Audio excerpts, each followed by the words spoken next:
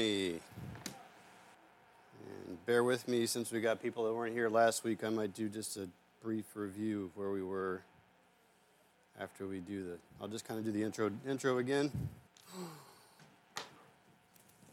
Oop.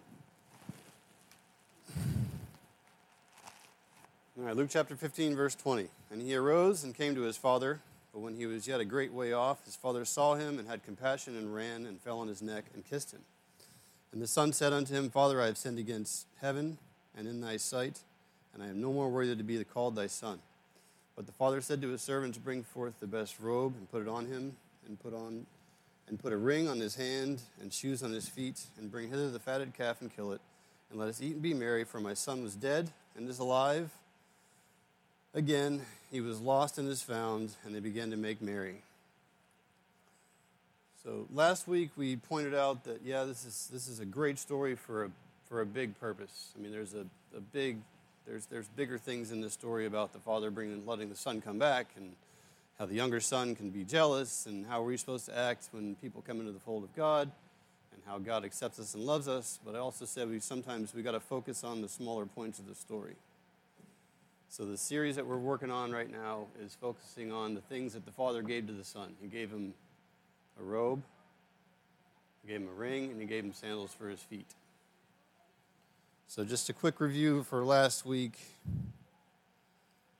If you guys want to jot down, if people who weren't here, if you didn't have a chance to listen to it, if you want to jot down the references that I made, we looked at Genesis 41, verse 41 through 44. We looked at Esther chapter 8, verse 8. And basically what we were looking at those chapters was to signify that a ring represents authority. So one of the key points from last week is the children of God who have come to the Father, repented and accepted his gift, and have been adopted into his family. The Father gives us authority to walk out our lives. We take our authority and go forward with it. And one of the other big points was that, since the ring represents authority, there's a lot of things that we can give our ring away to. We can give it away to anger. We can give it away to sin. We can give it away to chasing after things like money, cars, whatever we do besides following what God's plan is for us. So my point there was, you got to keep your ring. Don't give it away to those things. Stay focused on what God's given you. So, sorry, I'm trying to find my place here. All right, so we talked about the ring. Now we're going to work on the shoes, because we're going to save the most important thing for last, which is the robe, and we'll bring that in next week. So last week I just kind of let you sit in and listen to Scripture and maybe devise what the ring was for yourself. Today I'm just going to spoil it and tell you that in the Scripture, I think shoes represent your rights. Okay? Taking off your shoes was giving up your rights. Getting shoes back or putting them back on was receiving rights or getting rights back. So if we go to Ruth chapter 4, verse 7. I got so many tabs, it's going to be hard for me to find, but there it is. So just after Judges in the Old Testament, Ruth chapter 4, verse 7. Now this was the manner in former time in Israel concerning redeeming and concerning changing. For to confirm all things, a man plucked off his shoe and gave it to his neighbor. And this was the testimony in Israel. Therefore the kinsman said unto Boaz, Buy it for thee, and so drew off his shoe. So they would take off their shoe and give it to their neighbor if there was some type of a sacrifice, some types of giving involved. If the neighbor was taking anything from him, especially if he was taking everything from him. So this particular story is of the kinsman redeemer. So if you don't know, like in that time, if Jay was my brother and I died, or Jay died, works both ways. But your brother dies, and you were responsible to take your brother in. Okay? You would take in your brother's family and provide for them. Wife, kids, everybody would come into your house and you'd take care of them. So if we want to see this actually play out in the Bible, we can go to Deuteronomy chapter 25, verse 7 through 10. Again, that's Deuteronomy 25, verse 7. And if the man like not to take his brother's wife, then let his brother's wife go up to the gates unto the elders and say, My husband's brother refuses to raise up unto his brother's name and in name in Israel, and he will not perform the duty of my husband's brother. Then the elders of the city shall call him and speak to him, and if he stand to it and say, I like not take her, then shall his brother's wife come unto him in the presence of the elders, and loose his shoe from his foot, and spit in his face, and shall answer and say, So shall it be done unto the man that will not build up his brother's house, and the name shall be called in Israel the house of him that hath his shoe loosed. So she gets to rip off his shoe and spit in his face. And then if you add insult to injury, his name has actually literally been changed to the house of him who has his sandal pulled off, if we want to kind of put it in today's plain English. So you can see that the removal of the sandal is a sign of disrespect. Now, imagine if you get your name changed to this, and you want to go to a bank. Let's see, we're going to go to the bank in Tel Aviv, and we're going to open up a bank account, right? The banker's going to ask you what your name is. What's your first name? What's your last name? Off. Well, we might need a little bit more information than that, dude. All right, fine. My name is the house of him who had a sandal pulled off. So now you are forever in public, shamed, because your shoe's been removed because you refuse to do the things that God pointed you to do. So now we'll go to Exodus 3, chapter 3, verse 5. So Exodus 3:5. So here we've got Moses coming to see the Lord. So the Lord says, And he said, Draw not nigh hither, put off thy shoes from thy feet, for the place whereon thou standest is holy ground. Now I'm going to challenge you that, while we can take this literally, that we think that Moses was just standing on holy ground. And that's what most people say, that God was having him remove his sandals because of the ground. But I don't think God had him remove his sandals because he was standing on holy ground. Okay? What God was really trying to communicate to Moses was this. You want to come talk to me, lay your rights down. Because when you come talk to me, I'm the one who's in charge. Take off your shoes, give me your rights. I'm in charge, not you. You come in here to listen to me. So yes, while we are commanded to come boldly in the presence of God because of Jesus' sacrifice, at the same time, we have to have fear and trepidation in our hearts when we come boldly to the Father. Okay? When we go talk to the Father, our rights don't exist because he's in charge. We have to lay down our rights to speak to God. If we want to scoot over to Joshua chapter 5. So that one's right before Judges. We're going to start in verse 13. And it shall come to pass, as soon as the soles of the feet of the priests that bear the ark of the Lord, I'm in the wrong chapter, I'm sorry. That's chapter 3. Put my sticker in the wrong place. And it came to pass, when Joshua was by Jericho, that he lifted up his eyes and looked, and behold, there stood a man over against him with his sword drawn in his hand. And Joshua went unto him and said unto him, Art thou for us or for our adversaries? And he said, Nay, but as captain of the hosts of the Lord I am now come. And Joshua fell on his face to earth. He did worship and said unto him, What saith my Lord unto his servant?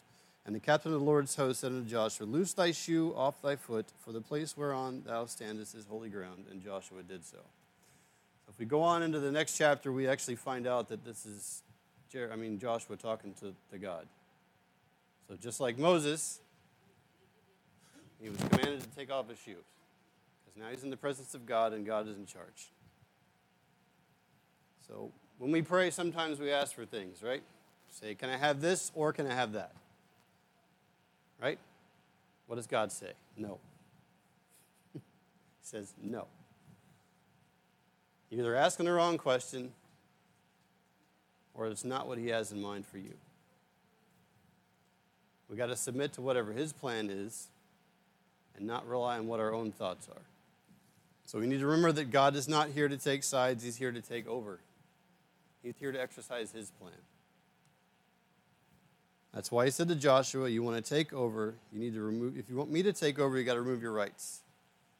You have no rights here. You're going to listen to what I say.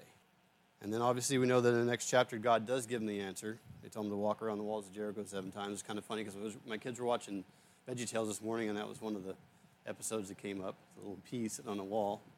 And then all the vegetables marching around the wall, and they're haranguing them as they're walking around. It's pretty funny episode. So I'm going to attest that sandals in Scripture represents rights. Okay? Symbolize when you take them off, you're giving away your rights. And when you put them back on or get them back on, you're getting your rights back. So if we go back to our Scripture for today, it's significant when the Father gives him back his sandal because he's giving back his rights of being a son. Okay? And if we have repented and come back into the right relationship with God, we have been given the shoes of sonship and daughtership, and we have special rights with God. Okay? Just like my kids. Just like Jay, like your kids. Anybody who's a father, even mothers, but for mostly I'm speaking to the fathers, your kids have special rights to you that nobody else has. They have access to you that nobody else has. Not your friends, not your employees, not your coworkers. Nobody has the access to you that your kids have. Anything they need, you're there to provide for them. Anytime they come to you, you drop what you're doing and you are whatever they need, right? But just like my kids, as children of God, we have special access to the Heavenly Father. And I'm guilty of this, and a lot of people are guilty of this. A lot of times we walk around and we don't act like we have special privileges with Him. Okay? I'm just a sinner. Right? I'm just a sinner. No, you're not. If you're a saved child of God, you are no longer a sinner. You maybe were a sinner, and you might still sin, but that's not your identity. Your identity is not a sinner. Your sinner is a saved child of God, okay? Because your identity of who you are is not as a sinner. Sinners can't approach the throne of God, right? Sinners may pray, but does God? God may listen to their prayers, but He doesn't hear them. They can't boldly approach the throne of God. They haven't accepted the Savior that covers them and makes them pure and no longer a sinner. So if we go back to the Old Testament, you got the high priest. Once a year, he's going in to the Holy of Holies to go get repentance of sin, somebody's probably got a better word for it, but he's basically going to get forgiveness of sins for the entire nation of Israel, right? What do? Fred, I know you know, you taught on this quite a few times. They tie a rope around his feet, right? He walks in there. So if he doesn't go in completely absolved of sin, God strikes him dead. Well, if they're going to follow him in, they're going to strike them dead too. So they jerk on that rope and they pull him out.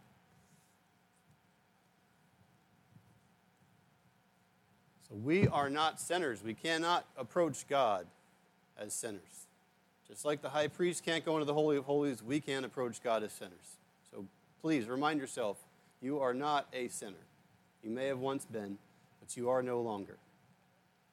Shed blood of Christ has removed that title from your name. I'm just going to say this again. If you were a sinner, you wouldn't have access to God. But by the grace of the Lord Jesus' sacrifice, we have special access to our Heavenly Father. Now, can anyone guess what kind of shoes slaves wore back in those times? Good job. They did not. You're right. They did not get shoes. They worked barefoot.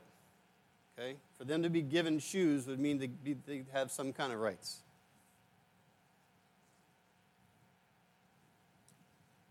But they worked barefoot because they were slaves and servants. So we have our rights given to us through the shed blood of Christ. We are not slaves or servants of God. He's given us our shoes. He's given us our rights to approach Him, to go to Him, ask Him for the things that we think we need, but we just know that He's going to give us what His plan is for us. Always better to come in with His plan in mind, and I haven't been so diligent in the past, but been studying daily now. And I feel much better about when I go to pray to God that I'm actually praying for what His will is for me and that He answers my prayers. So you guys are probably wondering, what rights do we actually have? Well, I'm sure that's a very long, exhaustive list. We could sit here for a couple hours and probably write all those things down, the rights that God gives us. But the biggest thing that God gives us is His provision and presence. It's the umbrella that everything else comes under. Okay, talking about my kids again, all right? Our kids. Everything that is worthy of me being their father, it all comes back to my presence and provision as a father. Okay? I can't protect them if they're not in my presence. I can't lead them if they're not in my presence. I can't disciple them if they're not in my presence. Most likely, they aren't going to eat very well if they're not in my presence. I'm not providing for them. They're not going to have shelter if I'm not providing. They're not going to be taken care of if I'm not there to take care of them. So we all know that this is a big problem in the U.S. now, is fatherless homes. Because they don't have the presence or the provision of their fathers to take care of them, relying on the government, which just leads to even more worse things. Sorry, I don't want to get too political here or too whatever, but we know it's an issue. So God's presence, just like a father's presence, makes you special, just like it makes our kids special. Your presence makes them feel special. It makes them actually special. God's presence makes us special. In every situation, God has your back. He's always with you, and you're never alone. His presence is part of what makes you so special. Daniel, God's presence makes you special.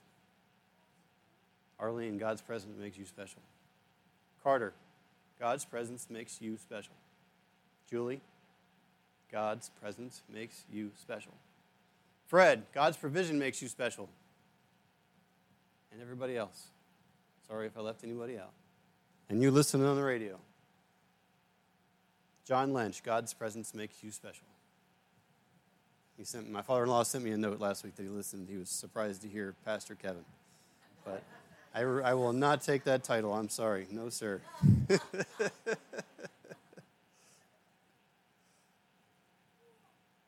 So as we're battling through life, we have the presence and provision of God. We are never alone. He's put the sandal on our foot, and he's by our side. He puts his arms around us, and he's always there. Doesn't matter what you're going through. Now I'm going to focus on the men for a minute. Like I said, this is coming from my men's group. And Cody, sorry if I'm stealing this from you, but it was a great teaching, so I figured it was good to share. All right, men. Do we like being taken care of? You think we do? Maybe sometimes. But when we have a problem, do we seek other people out? Most men. Do we look for other people to help us? No. We squirm around. We're like, no, I can do it. I got it. Don't worry about it. I'm not gonna make the phone call. Got a flat tire on the road. Forgot my jack. I'll figure something out. Right? But we have to let the Father take the lead and allow his presence and provision to take over. The safest place you can be is in God's presence. We just say, nah, we got it, Dad. How often do we go into our prayer and actually really get real with God and just lay it all out there and tell him you need help with all this stuff? Instead of just praying for everybody else, praying for the same things we pray for every day. When do we actually lay it out in front of him about this is what we're struggling with? I mean, I know he knows it. But just like he says, unless you ask for it, I mean, he'll probably do something about it, but how long? I mean, is it going to take longer? Is it going to be the way, is it going to make it easier or harder? You got to get down and dirty with God. You got to get on your knees, and you have to ask him what you want and tell him what's going wrong. Okay? Because when we just tell him, no, we got it, he says, no. You're mine, and I've got you. So you might as well just take the embracing, right? Enjoy it while you got it. I wish my dad was still around because I feel I've come a lot further along since he's passed, and I think we would have had a lot more to talk about nowadays than we did in the past. But I got another father, and I can see him again when I get there. But, so I just want to put this point across. The Father is always waiting for us to accept his presence and provision. Even when we're running, he's just standing there waiting. Just like me as a parent. My kid runs off and does something bad. Yes, am I going to punish them? Of course I am. But I'm waiting for them to come back. And it burdens my heart when they don't. I don't want to get into specifics because I don't want to embarrass my son, but we are having some issues with him.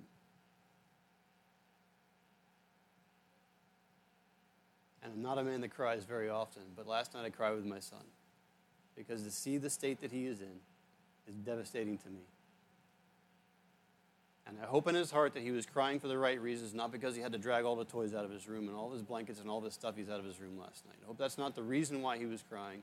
It may be the catalyst that got him to start crying, but I certainly hope that's not what he was thinking about while he was crying. Just like when we run from God, I am certain that he is up in heaven sobbing about all the lost children that he doesn't have. And that when we run away from him as his children that have his presence and provision if we want it, and we run away from him, he is especially sad for us. So, kind of ran off of my notes there, which is kind of great for a change, but don't even know if I need to bring this up, but I mean, we've got the highest rates of stress and anxiety and depression and suicide in history going on. And why? Because we have men and women running away from the presence of God.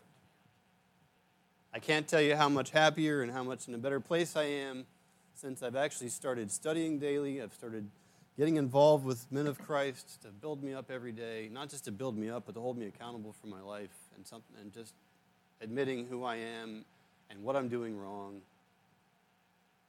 and just spending time with God every day. I was never good at that. And if you're not, I suggest you figure out a way to do it. We do a soap journal every day. So basically, you read a scripture, you write an observation, you write your application for your life, and you write a prayer. And there's a lot of times that I don't want to do it. 4 o'clock in the morning, I don't want to sit there and read my Bible and write my soap journal. I want to turn the TV on before I go to the gym. But it's something that I've gotten in the habit of doing, and I think it's made my life better for it. So we can jump over to 2 Corinthians chapter 2. We're going to be in verse 4. So 2 Corinthians chapter 2, verse 4. For out of much affliction and anguish of heart I wrote unto you with many tears, not that ye be grieved, but ye might know the love which I have more abundantly unto you. So one of the rights we have is we have the access to God's arsenal. Okay? A lot of times we want to just battle things in the flesh. We just want to go fight it out.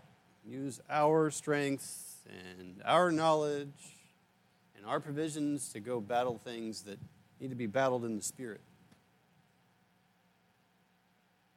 No matter how much I push, no matter how much I do, no matter how much I study, I don't want to say study because studying helps us to know what God wants for us, but no matter how much I read self-help books from somebody else, no matter how many podcasts I listen to for somebody building me up and cheering me up and telling me how great I am, there's just certain things you cannot do without battling it with God.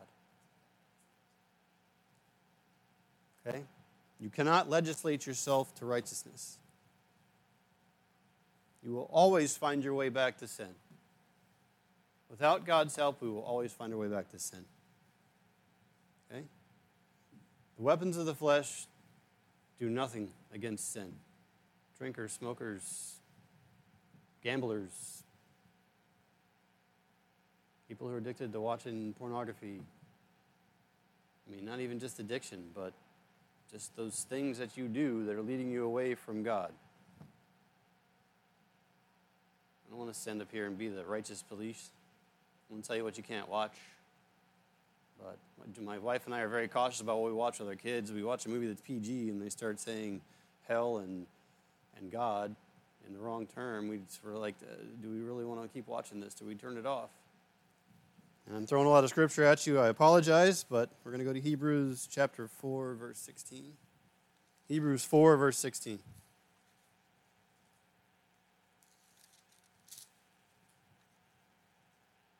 Or is there not a 416? Uh-oh. Uh-oh. Is it? Ah, there it is. Sorry. Let us therefore come boldly under the throne of grace, that we may obtain mercy and find grace to help in time of need. So have anybody had time of need in the last 24 hours? Or if you haven't in the last 24 hours, it's the last 46 hours, 48 hours.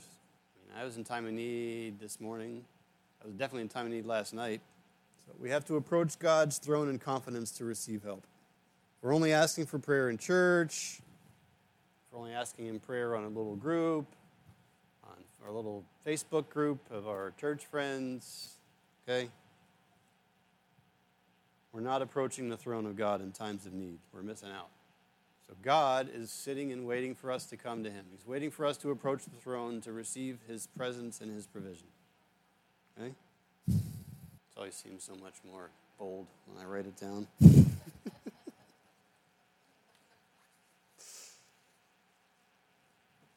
So I'm sorry. I'm going to do a little quick review of my last, for the people that weren't here, I'm just going to run back to my last page of last week because I want to make this point again. We got a couple main points from last week.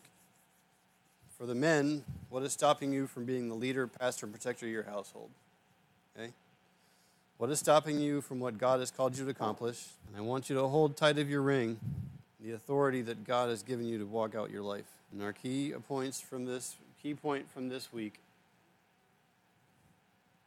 is to approach God's throne in confidence and seek out his provision and purpose for our life. Seek out his provision and presence for us. Because with the ring, we're using our authority to look for our purpose. With the sandals, we're putting on our shoes, we're getting our rights from God, but we need to seek out his provision and his presence. Anybody have anything to add? Amen.